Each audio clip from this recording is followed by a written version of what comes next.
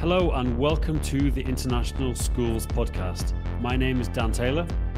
My name is John Micton. Join us twice a month at the International Schools Podcast as we have conversations with international school leaders, educators, and entrepreneurs working and engaging in the world of international schools and education.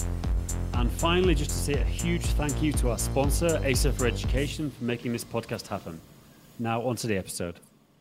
Welcome to the International Schools Podcast. My name is John Micton. I'm the co-host of this, and Dan Taylor, host, is not here. He's busy doing some work in Dubai and will be joining us next time. But let's start. We have the pleasure and privilege of having Katherine Prince and from KnowledgeWorks. And Katherine, I'm going to straight away let you kind of do a little bio, your role, your title, and maybe some 2-minute history. How did you end up in this role? And then let's kind of really delve into the amazing work that you are doing and leading with your team on some research and some really important things about learning and the different shifts and drivers of change and how they're impacting education and policy. So if you can just give us kind of your title and your role and a bit of history about how you got into this position. Thank you. Sure. Yeah, of course. So I'm Katherine Prince, and I work as Vice President of Strategic Foresight with KnowledgeWorks. So KnowledgeWorks is a nonprofit operating foundation based in the United States, and we're generally working to help advance personalized learning, doing a lot of work with public schools and districts and state departments of education to help make that possible. And then my team is focusing on forecasting the future of learning, looking at least 10 years out to explore how the world is changing and help education stakeholders think through what that could mean for them and how they want to shape the future themselves. So I got into this kind of by happenstance. I was at KnowledgeWorks as a brand new employee in 2006 when KnowledgeWorks, as a client of the Institute for the Future, released its first map of future forces affecting education. So my first exposure to strategic foresight was to be sitting in an all-staff meeting going, what is happening? What is this? I don't understand. I didn't have the framework for it, and I felt pretty destabilized by our first forecast. But within about a year and a half, I was assigned to use it in different contexts in different roles as things evolved at KnowledgeWorks. And I gradually learned more about how to use future thinking effectively with people in education, and then more and more about kind of how to create forecasts and other future-oriented publications myself. So KnowledgeWorks now has a team of 5 people focused on that, and we've really built our internal capacity around future thinking or strategic foresight since that early time in 2006. Wow, what a story. And I think one thing that often people don't understand, KnowledgeWorks is independent, you're nonprofit. Am I correct in saying that? That's right. We are a nonprofit operating foundation and public charity. So we have our own investment fund, and we do also receive funds for certain work, but our foresight work is mainly funded by KnowledgeWorks. So we are able to really have the privilege and the intellectual independence to explore what we think is important, and it doesn't have to be bound by the organization's current focus on personalized learning. It's really thinking about what's that broader landscape that we all need to be aware of, including our own organization. And I think that's really important that you highlight that, because so often you read these reports, the McKinsey, many organizations, or Apple or Microsoft, and of course, for some people, they look at that, they're like, oh, there's a bit of an agenda. And what I have always so appreciated about the work that you do with your team is that neutrality, knowing that you are able to maybe engage people in some provocative thinking that maybe other organizations might be more reticent to. So I think that's really nice to hear. And one thing that I know, Katherine, is you do a lot of research, and it's very in-depth and it's very broad. How do you guys go about this? Do you tap into other organizations? I'm just sometimes just baffled at the level. And just for our audience, if you don't know KnowledgeWorks, go to the show notes, and Katherine has put some wonderful links, and you can also become familiar with some of the resources. But the actual, you have these very eye-catching infographics, then you have a very depth strategic kind of document and then guides and everything. But how do you get all this information? What is some of the mechanics that you get involved with? A very small team, you're saying 5 people. Mm-hmm. Yeah. So we're drawing upon the professional discipline of strategic foresight, which is focused on looking at how the world is changing and then, thinking about what that could mean in different contexts. So we are drawing upon an established set of techniques that, vary according to practitioner, but there is a field with tools and methods that inform our work. And a key foundation of kind of any approach to beginning to inquire about the future is to start scanning for signals of change. What's happening today? What are we noticing that looks different? Is there a weak signal that maybe says this is different from what we're used to? Could it be leading us somewhere new? And then we're also looking at kind of how, for patterns of change, kind of what are trends? What are the plans and intentions of stakeholders? What are the current conditions for different people in different circumstances that we need to be aware of that shape or constrain the possibilities for what could happen in the future? So we use different specific methodologies depending on the project. Sometimes we're looking at scenarios, which can be done in a variety of ways, saying, the world's inherently uncertain. We can't ever know what's going to happen in the future, but what if this happened? What if that happened? Trying to help people be prepared for multiple possible futures and think about what they prefer for the future. Sometimes we engage in, a lot of times we are doing interviews with kind of experts really who are steeped in the topic we're exploring. We do lots of secondary research. Sometimes we engage in collaborative processes where we engage people either in-person workshops to generate ideas, which we often do when we're kind of in the strategy space and we've done a forecast. We want to help people think about what it means, what we might enact as a result of that forecast. And we just finished doing a collaborative research process over a number of months via Zoom with folks who to inform our thinking on a new forecast on the possibilities for liberatory education futures. So that was a more extensive, kind of longer collaboration than we've done in the past for these kinds of publications. But we're always experimenting and thinking through kind of how can we get the perspectives and push our own understanding in ways that are authentic to the particular work. Wow, that's so interesting because, when you see the finished product, you always say, okay, how did we get all this information and then synthesize it? So with the different future learning frameworks that you have published, and I'm familiar with 2.0, 3.0, 4.0, and currently 5.0, and I assume 6.0 is coming out. It is in March. Wow, I'm excited. But what are some of the key patterns that you have noticed as you've been involved in this, and learning from KnowledgeWorks?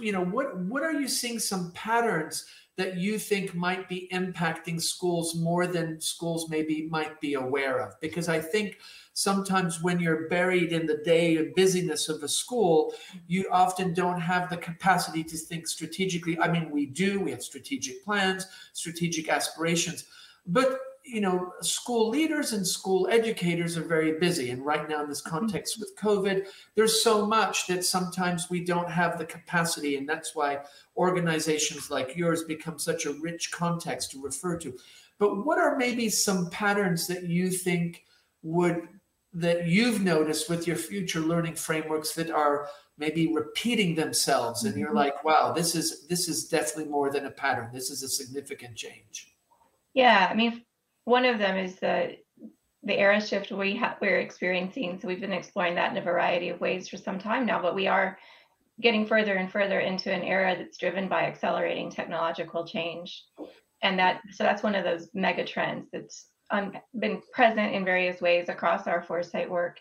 And in, the current way we're thinking about it is really considering the ways in which our increasing use of smart technologies are going to challenge our understanding of free will and consent, while at the same time kind of opening up new possibilities for personalization and efficiency in education. I think another big trend as I look across our bodies of work is kind of changing social expectations of education and lots of debate around the purpose of education, with, I think, increasing awareness that our current ways of measuring and framing success are harmful to people and inadequate to a variety of cultural contexts and lived experiences. So I am encouraged to see that there is, at least here in the U.S. in the public education system, there is a shift, and that I think was accelerated by COVID, although it had started before, to think about how we might finally shift some of our accountability or quality assurance systems and our assessment protocols, which can be very constraining. Another, and at the same time, in addition to that frame on success, I think people's individual expectations of what school is for them and does for them are changing. And at the same time, we're kind of connected to that. We're in this time of kind of considerable civic churn. I know that manifests in different ways in different places. But here in the U.S., we've been really having a much needed racial reckoning, really thinking about the inequities and oppression based into many of our systems, including public education, and very contested political climate, which is, all tied up with kind of how is power working in our schools and institutions, and what role do young people play in that? We've definitely seen a lot of activism among young people, and there are also possibilities that some people will just disengage and not be very active in that civic space, especially as it gets more contentious. And your first point, I think, is very provocative. This idea of free will and consent, and kind of the erosion of this idea of free will with AI, behaviorism, and this curation of our experiences, our digital experiences. And Shoshana Zuboff talks about this idea of surveillance capitalism and behavior surplus, where our behavior is actually a resource and a surplus. But at the same time, what I really appreciate in all your reports, it's very balanced. You're looking at the drivers of change, which often could be perceived as more provocative, maybe negative even, but you're always very deliberate about highlighting the positives. And is this something that is that kind of your kind of approach, your vision, your philosophy is always to bring this balanced approach? Because I think you do such a good job with that. And that can't always be easy when you have all these political tensions. Thank you. Yeah, we do try to take that balanced view, partly because we know that in most cases, a change affecting future possibilities presents both challenges and opportunities, and that those often vary depending on where you sit. So,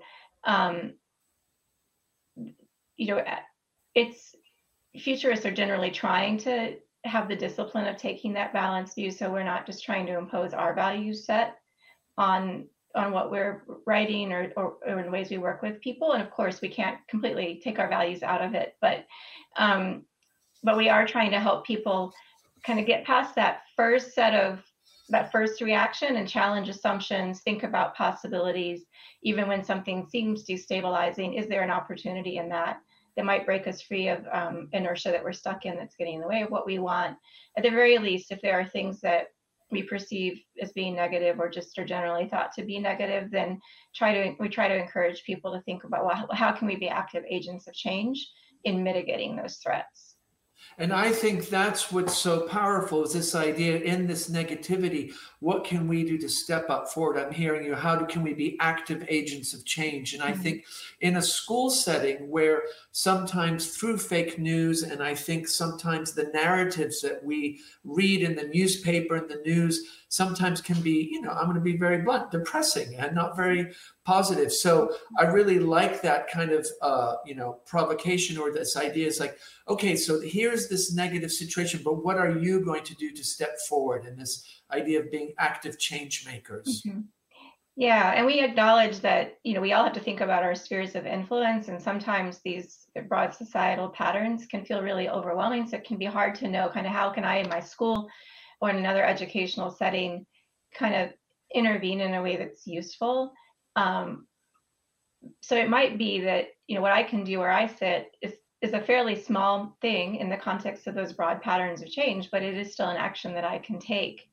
And so helping people, think that through. And then also, if we're not aware of the ways in which the world is changing and what could unfold, then we're more likely to get blindsided and find that circumstances are undermining our ability to achieve what we want.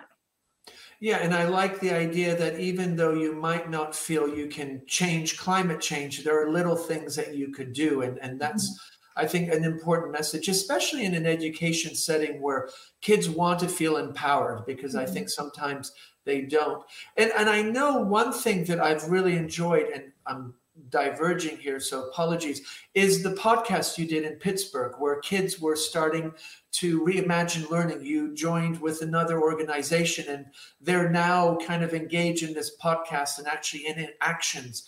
Is this something that you try to do, is make these connections with public organizations? Because obviously you don't, there are just 5 of you, but are you making these relationships and trying to see what you can do to really support that action at a local level, as example of the Pittsburgh? And feel free to kind of give a context to that.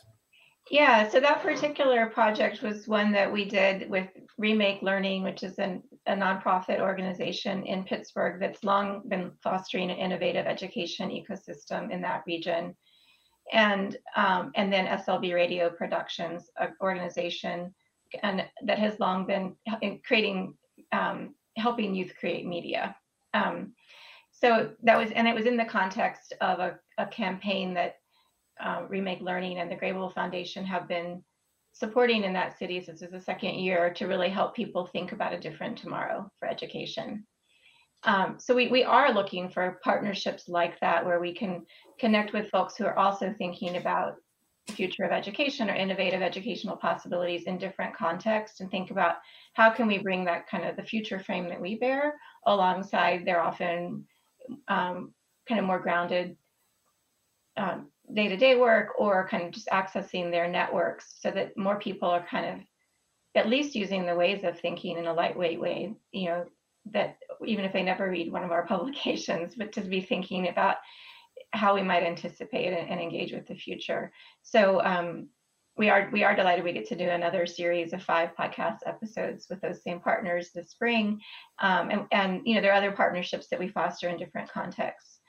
And then we do a lot of work with groups, not just to create content like those podcast episodes, but also to, as you know, to engage with folks in workshop settings and presentations, to say where you sit, kind of how do you make sense of the change on the horizon? What could it mean for you? Yeah, and I had the privilege and honor of working with you a few years back, where you came to Europe, and we had a group of school heads and board members, and you did a whole day and a half, and I know everybody walked out just buzzing. One thing that's always very impressive is the quality and the graphics and all the way you present things. It's just so engaging. I assume you're doing that in-house, or do you kind of subcontract that out to a graphics company? Because it's always, just beautiful to look at, but also draws you in. Thank you.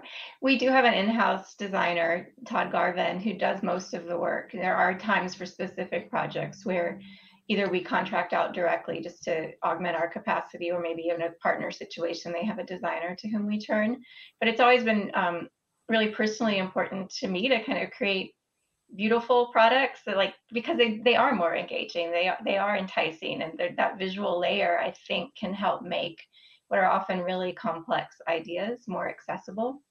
Yeah, and I know that often you have the infographic, which kind of just, I'm just thinking one where there were bubbles and kind of highlights, but then you have the strategic forecast, which is a far more in-depth, but replaying those graphics, and then you also have a guide.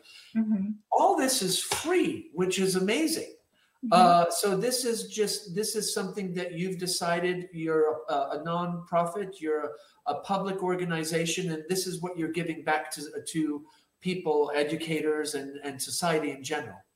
That's right. And, KnowledgeWorks does other kinds of work that are also trying to, help improve educational conditions. But this body of work, we really have thought about over the years in terms of a contribution to the field, usually just because we are self-funding most of it. It's just something that we think is important. And, we haven't, there have been twists and turns, as with anything. Sometimes it's hard to understand what strategic foresight is and why it's important, but we've been really fortunate to be able to weather changing climate, changing leadership, and be able to carry on the work over the years.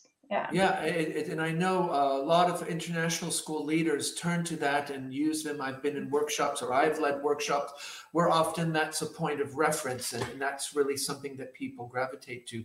Mhm. One thing is that, of course, you work with schools and really your focus is education. Mhm. Why education and maybe not organizations or companies? Is that something that's because knowledge work was always grounded in education, or is that more something that you strategically moved to?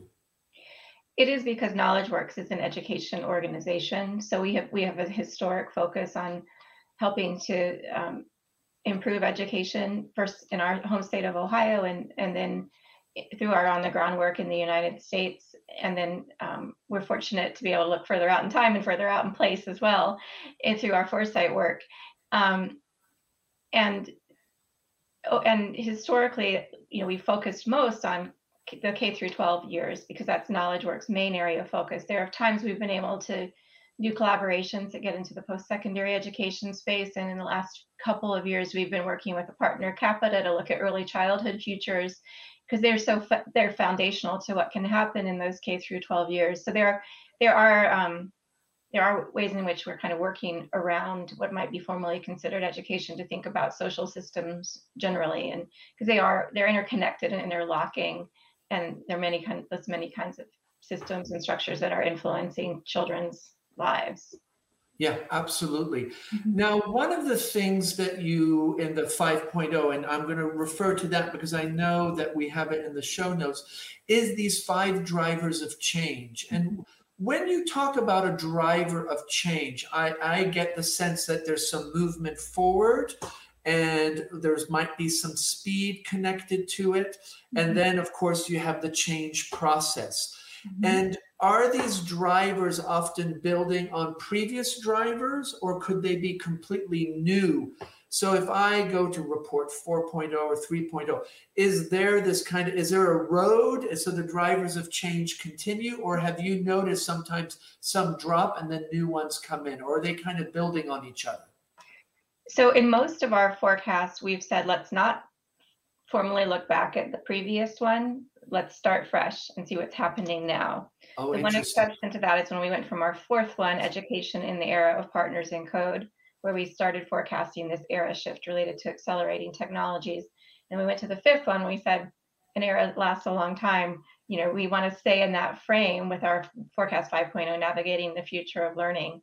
So that was the one time we deliberately created that kind of link. But that said, I can look back across all of the 5 comprehensive forecasts that we've published, and I can see themes over time because there are these drivers of change, are broad patterns of change, and they in general, I think they've continued to unfold. Some of the variance across forecasts can definitely be in the space of maybe we over forecasted or we saw something at one point and then it shifted. And I do think we got ahead of ourselves, or the education sector just hasn't picked up on areas around kind of mixed reality, augmented and virtual reality, wearables, that kind of thing, as fast as we thought they might have a few years ago.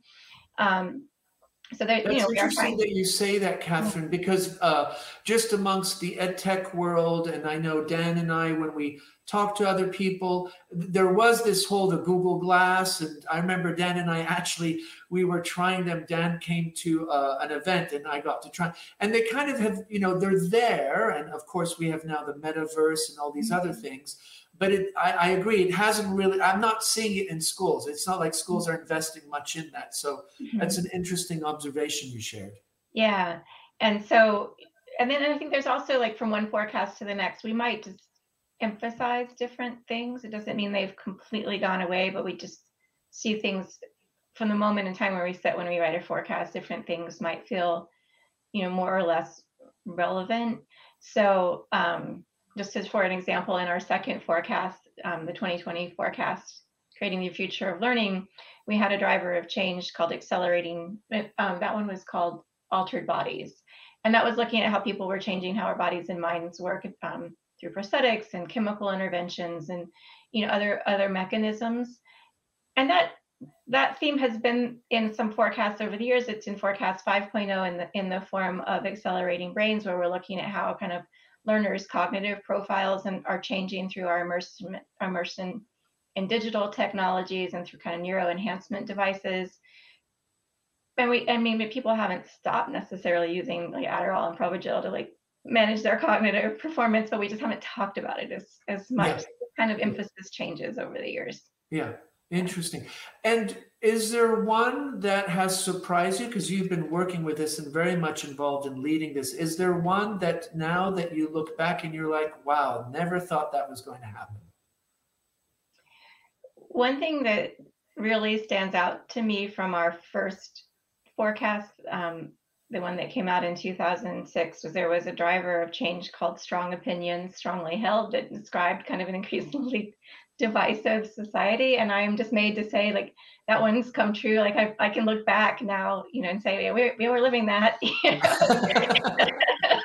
Yeah, and that's so, you have that wonderful luxury because you've been involved to kind of see that evolve, and that, I think, nobody, whatever side of the fence or wherever your political allegiances are, we all agree this decisive, polarized, amplified by fake news has been very challenging. And I think as educators, we're very challenged by this, because ourselves, as our students work with information and come and tell stories or facts, or, this is quite a complex minefield to try to really be able to unpack that and let kids understand how to have that balanced approach. So that's so interesting to hear that. Now, you work with school leaders. What would be, if a school leader or a teacher, let's say just somebody downloads your document, what are some ways to engage with it? What have you seen educators and school leaders do with this? Is this often used as a provocation for conversations, or is it more curated with, more sequence and maybe building on ideas to actually action change? I think it can be used in either way. So definitely they are in the space of provoking new thinking, challenging assumptions, inviting us to consider new possibilities. And they can be, our forecasts can be a feed into or the foundation of doing a much deeper strategic examination in a particular context. I would say, like, there's just layers to engaging in the future. So think back to my own kind of first emotional reaction to that 2006 map, where I was like scared about how the world seemed to be changing. We have emotions when we think about the future. So the first thing is just to think about what's exciting you, kind of what's challenging you, what are you curious about, and like let there be that emotional space as a way in, and then maybe follow some of those leads, in your own thinking or in conversations to kind of process that. And then there's like definitely a lot of analytical space that our forecasts invite to consider, well, if this is a change that's happening, what could that mean? What are the knock-on effects? What could it mean in our context? And then there's also kind of a whole generative imaginative space that can come in, thinking about, what are our aspirations, and how can these forces of change further those? How might they work against them?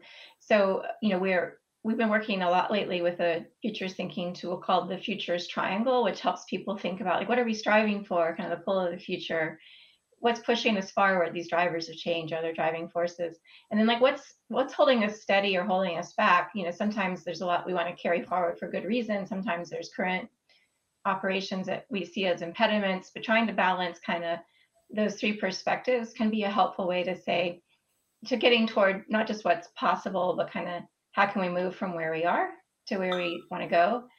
And then it's also helpful, I think, to make sure to be thinking about kind of multiple time horizons. So, sometimes it's easy to read a forecast and say, well, I need to change my practice today to be like this. And we're saying, no, what we're describing is at least a 10-year out possibility. So even if you want it, you probably can't do it today. It probably doesn't exist. But what could you start doing today that would move in that direction? And I think that's really important to highlight is these forecasts are kind of long term. They're not about what's happening in the moment. You're kind of predicting here in the next decade or 5 years. One thing that I really appreciated in the last forecast, you actually had a guide, kind of like it was, you know, a guide. So if you were going to work with this, you kind of guided people through some, almost like workshopping it. Is this something new, or have you always done this with previous guides? Or is this kind of something that you're realizing is something that might be important to add as the resource? Yeah, we did our first kind of facilitate your own conversation about the future guide way back in 2011, not tied to a specific forecast, but it would have been when our third one was out was active. And we got more deliberate about it, starting with our first forecast, where we did the forecast and we convened stakeholders to say, what does this suggest? And we did that again with the fifth one. We might do that again, like with the next one. We're kind of working through what would be useful with that one. But we have very much felt like that strategy layer needs to be done in collaboration, or us in collaboration with folks in a workshop setting, and then also people in their own setting, because you know, we can't presume to say what's the right strategy in any context, but you know, that collective intelligence of kind of processing future possibilities together can at least give some kind of broad pathways toward change and response. Yeah. And the other thing is important. You work with schools, and you work with public school systems, but also I know you came and did an international visit. Is the organization still working with international schools, or do you find, because of your location, well, COVID doesn't make it easy to travel right now, but is it something do you find knowledge work is also resonating with international schools from your experience and your contacts? Yeah, I mean, again, we're fortunate KnowledgeWorks, even though it mainly focuses on public education in the US, has accorded us a lot of space to work with folks internationally or other contexts. So we remain open to that. You know, KnowledgeWorks' overall strategy has gotten more and more focused on helping state policymakers here in the US and then public school districts implement personalized competency-based learning. So as futurists, we are doing more support for that in some of those contexts. We're coming in and supporting KnowledgeWorks implementation work. So it's just one of the ways that the work has evolved over recent years. But we are open to digital experiences with folks internationally now, and hopefully not too long away being able to travel again. Yeah, absolutely. Yeah. So you say there's a new forecast coming in March. So I assume that would be 2022 looking 10 years or 5 years? What are these? What's kind of the time span that you're looking at? With this one, we're looking 20 years out. 20 years out. Yeah. Okay. And that's because all our previous forecasts have had an interest in educational equity, but they've been looking at kind of the general education landscape and then including equity in that among other factors. Especially given where public education in the United States is and just the broader patterns of change, we thought this was a moment where we needed to be more pointed. So we specifically asked a focal question saying, what's the extent to which education systems might be liberatory and unconstrained by systems and structures of oppression? In order to answer that question, or like in a way that wasn't like, it'll just be like today, we thought we needed to look 20 years out instead of 10, because that's really big systems change. Deep change.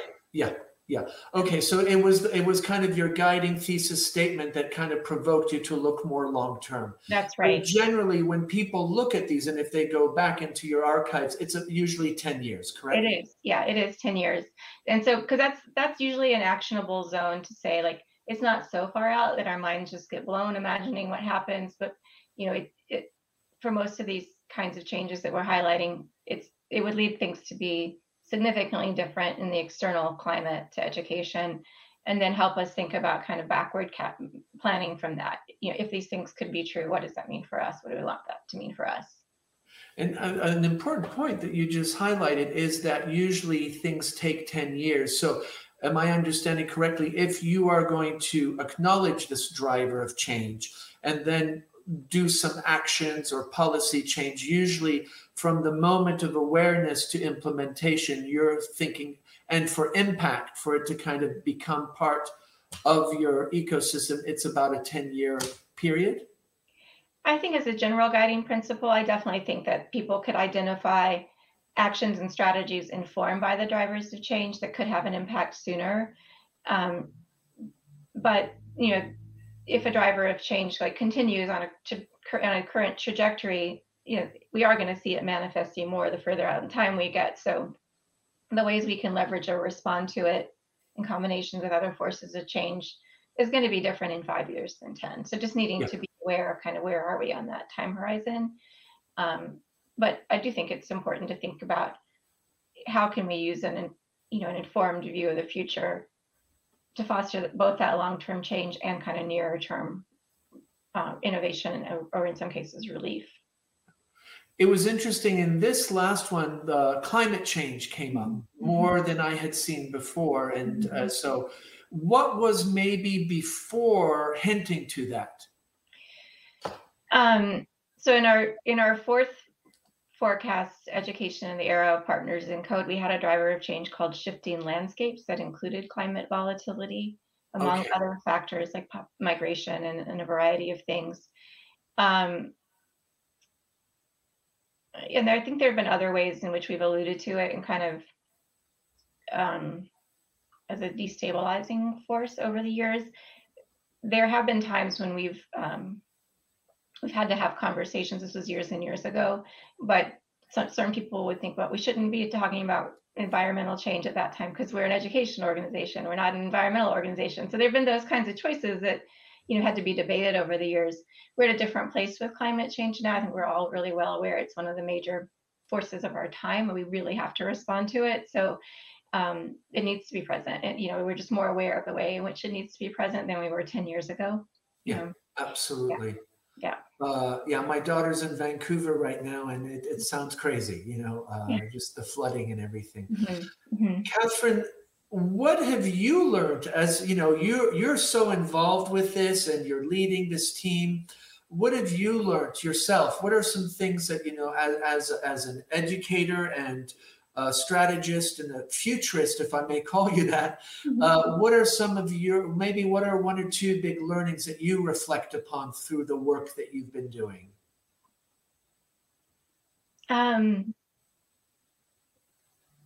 One of my personal learnings has had to be how to be aware of so much uncertainty and change and still be able to have a sense of direction and choice in my own life. So for the first few years of being involved with this work, I felt really personally destabilized by it. It's like, Is that because you were starting to see all this uncertainty and you're like, okay, how am I going to manage this in my day-to-day life? It was. And I was, once I had my daughter, who's now 10, I was, when she was an infant, I was like, is college even and university even going to be there when she's of age? What's it going to, what do we do?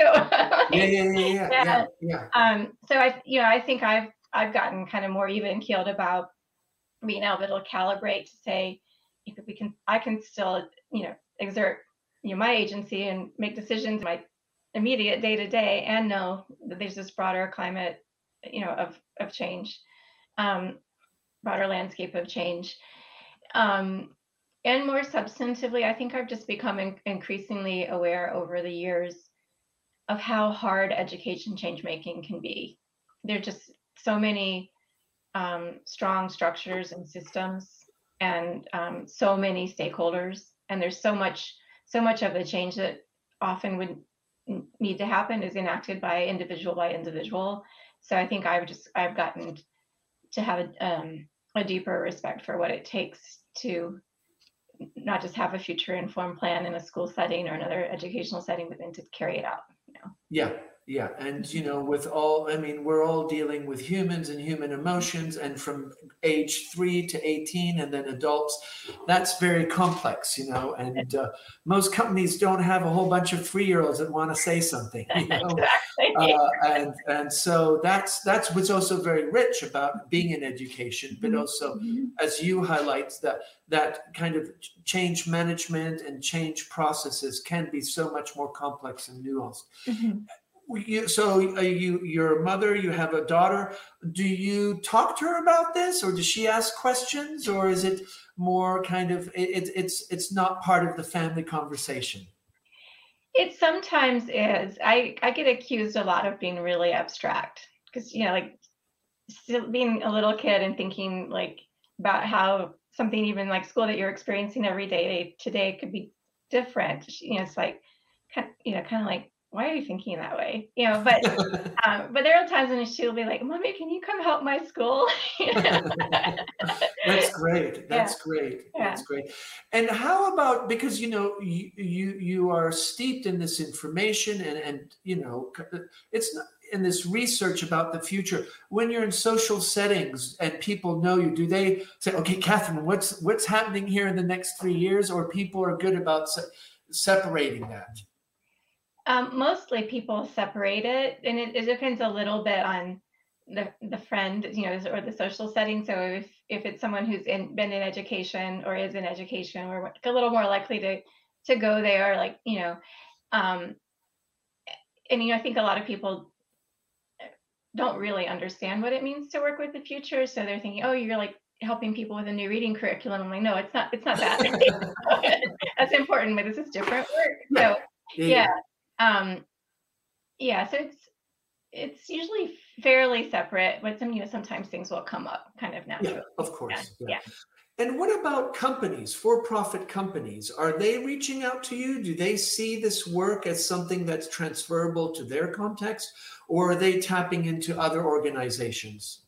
Yeah, we don't have much direct contact with for-profit companies. They may be downloading some of our stuff, but we don't tend to work with them much or hear from them much.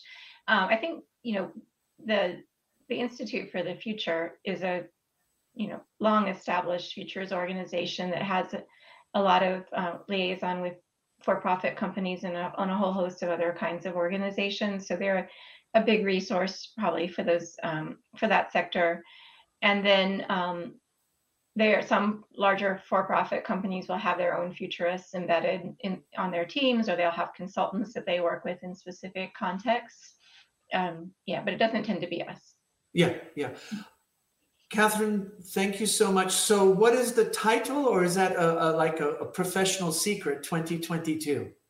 You're going to test, see, our assignment for the next 2 weeks is to use this new title as much as possible to see if it can stick. So let me hope I remember it correctly in this moment. Okay, yeah. Oh, I feel honored. On International School Podcast. Yeah. KnowledgeWorks. I'm excited. I mean, we literally created it 3 days ago. So it's imagining liberatory education futures together. And liberatory, maybe unpack that a little bit for our audience. Yeah, so thinking about how might education systems really help people develop with their full identities intact and acknowledged, to really have a sense of belonging, really help them understand their kind of sense of self in relationship to the societal systems in the world, and be supported in developing to their fullest potential, and not constrained by the various forms of systemic oppression that are present at least very present in the U.S. public education system and present in society. I think globally too. Yeah. I mean, the social economic pressures and the social pressures, and I think with social media, so often we forget that even in a context as an international school, which tends to be socioeconomically much better off than often a lot of public school contexts, there are a lot of pressures, and the social media environment has really brought in all kinds of well-being issues. So I think it would resonate too. Like the title, so you're going out and trying it out, people. And then how much ideation and iterations do you come up with? For a title? Yeah. Oh, I think there might be 20 in our work, in our document, where we're capturing ideas and and debates about it. And in the next couple of weeks, we'll decide whether that one's sticking. Great. Yeah. Katherine, thank you so much. I just want to remind people, knowledgeworks.org. If you've never been there, go and spend some time, and you will notice also then they have a whole education section and the different forecasts that they do. And Katherine, thank you so much. People can find you on LinkedIn.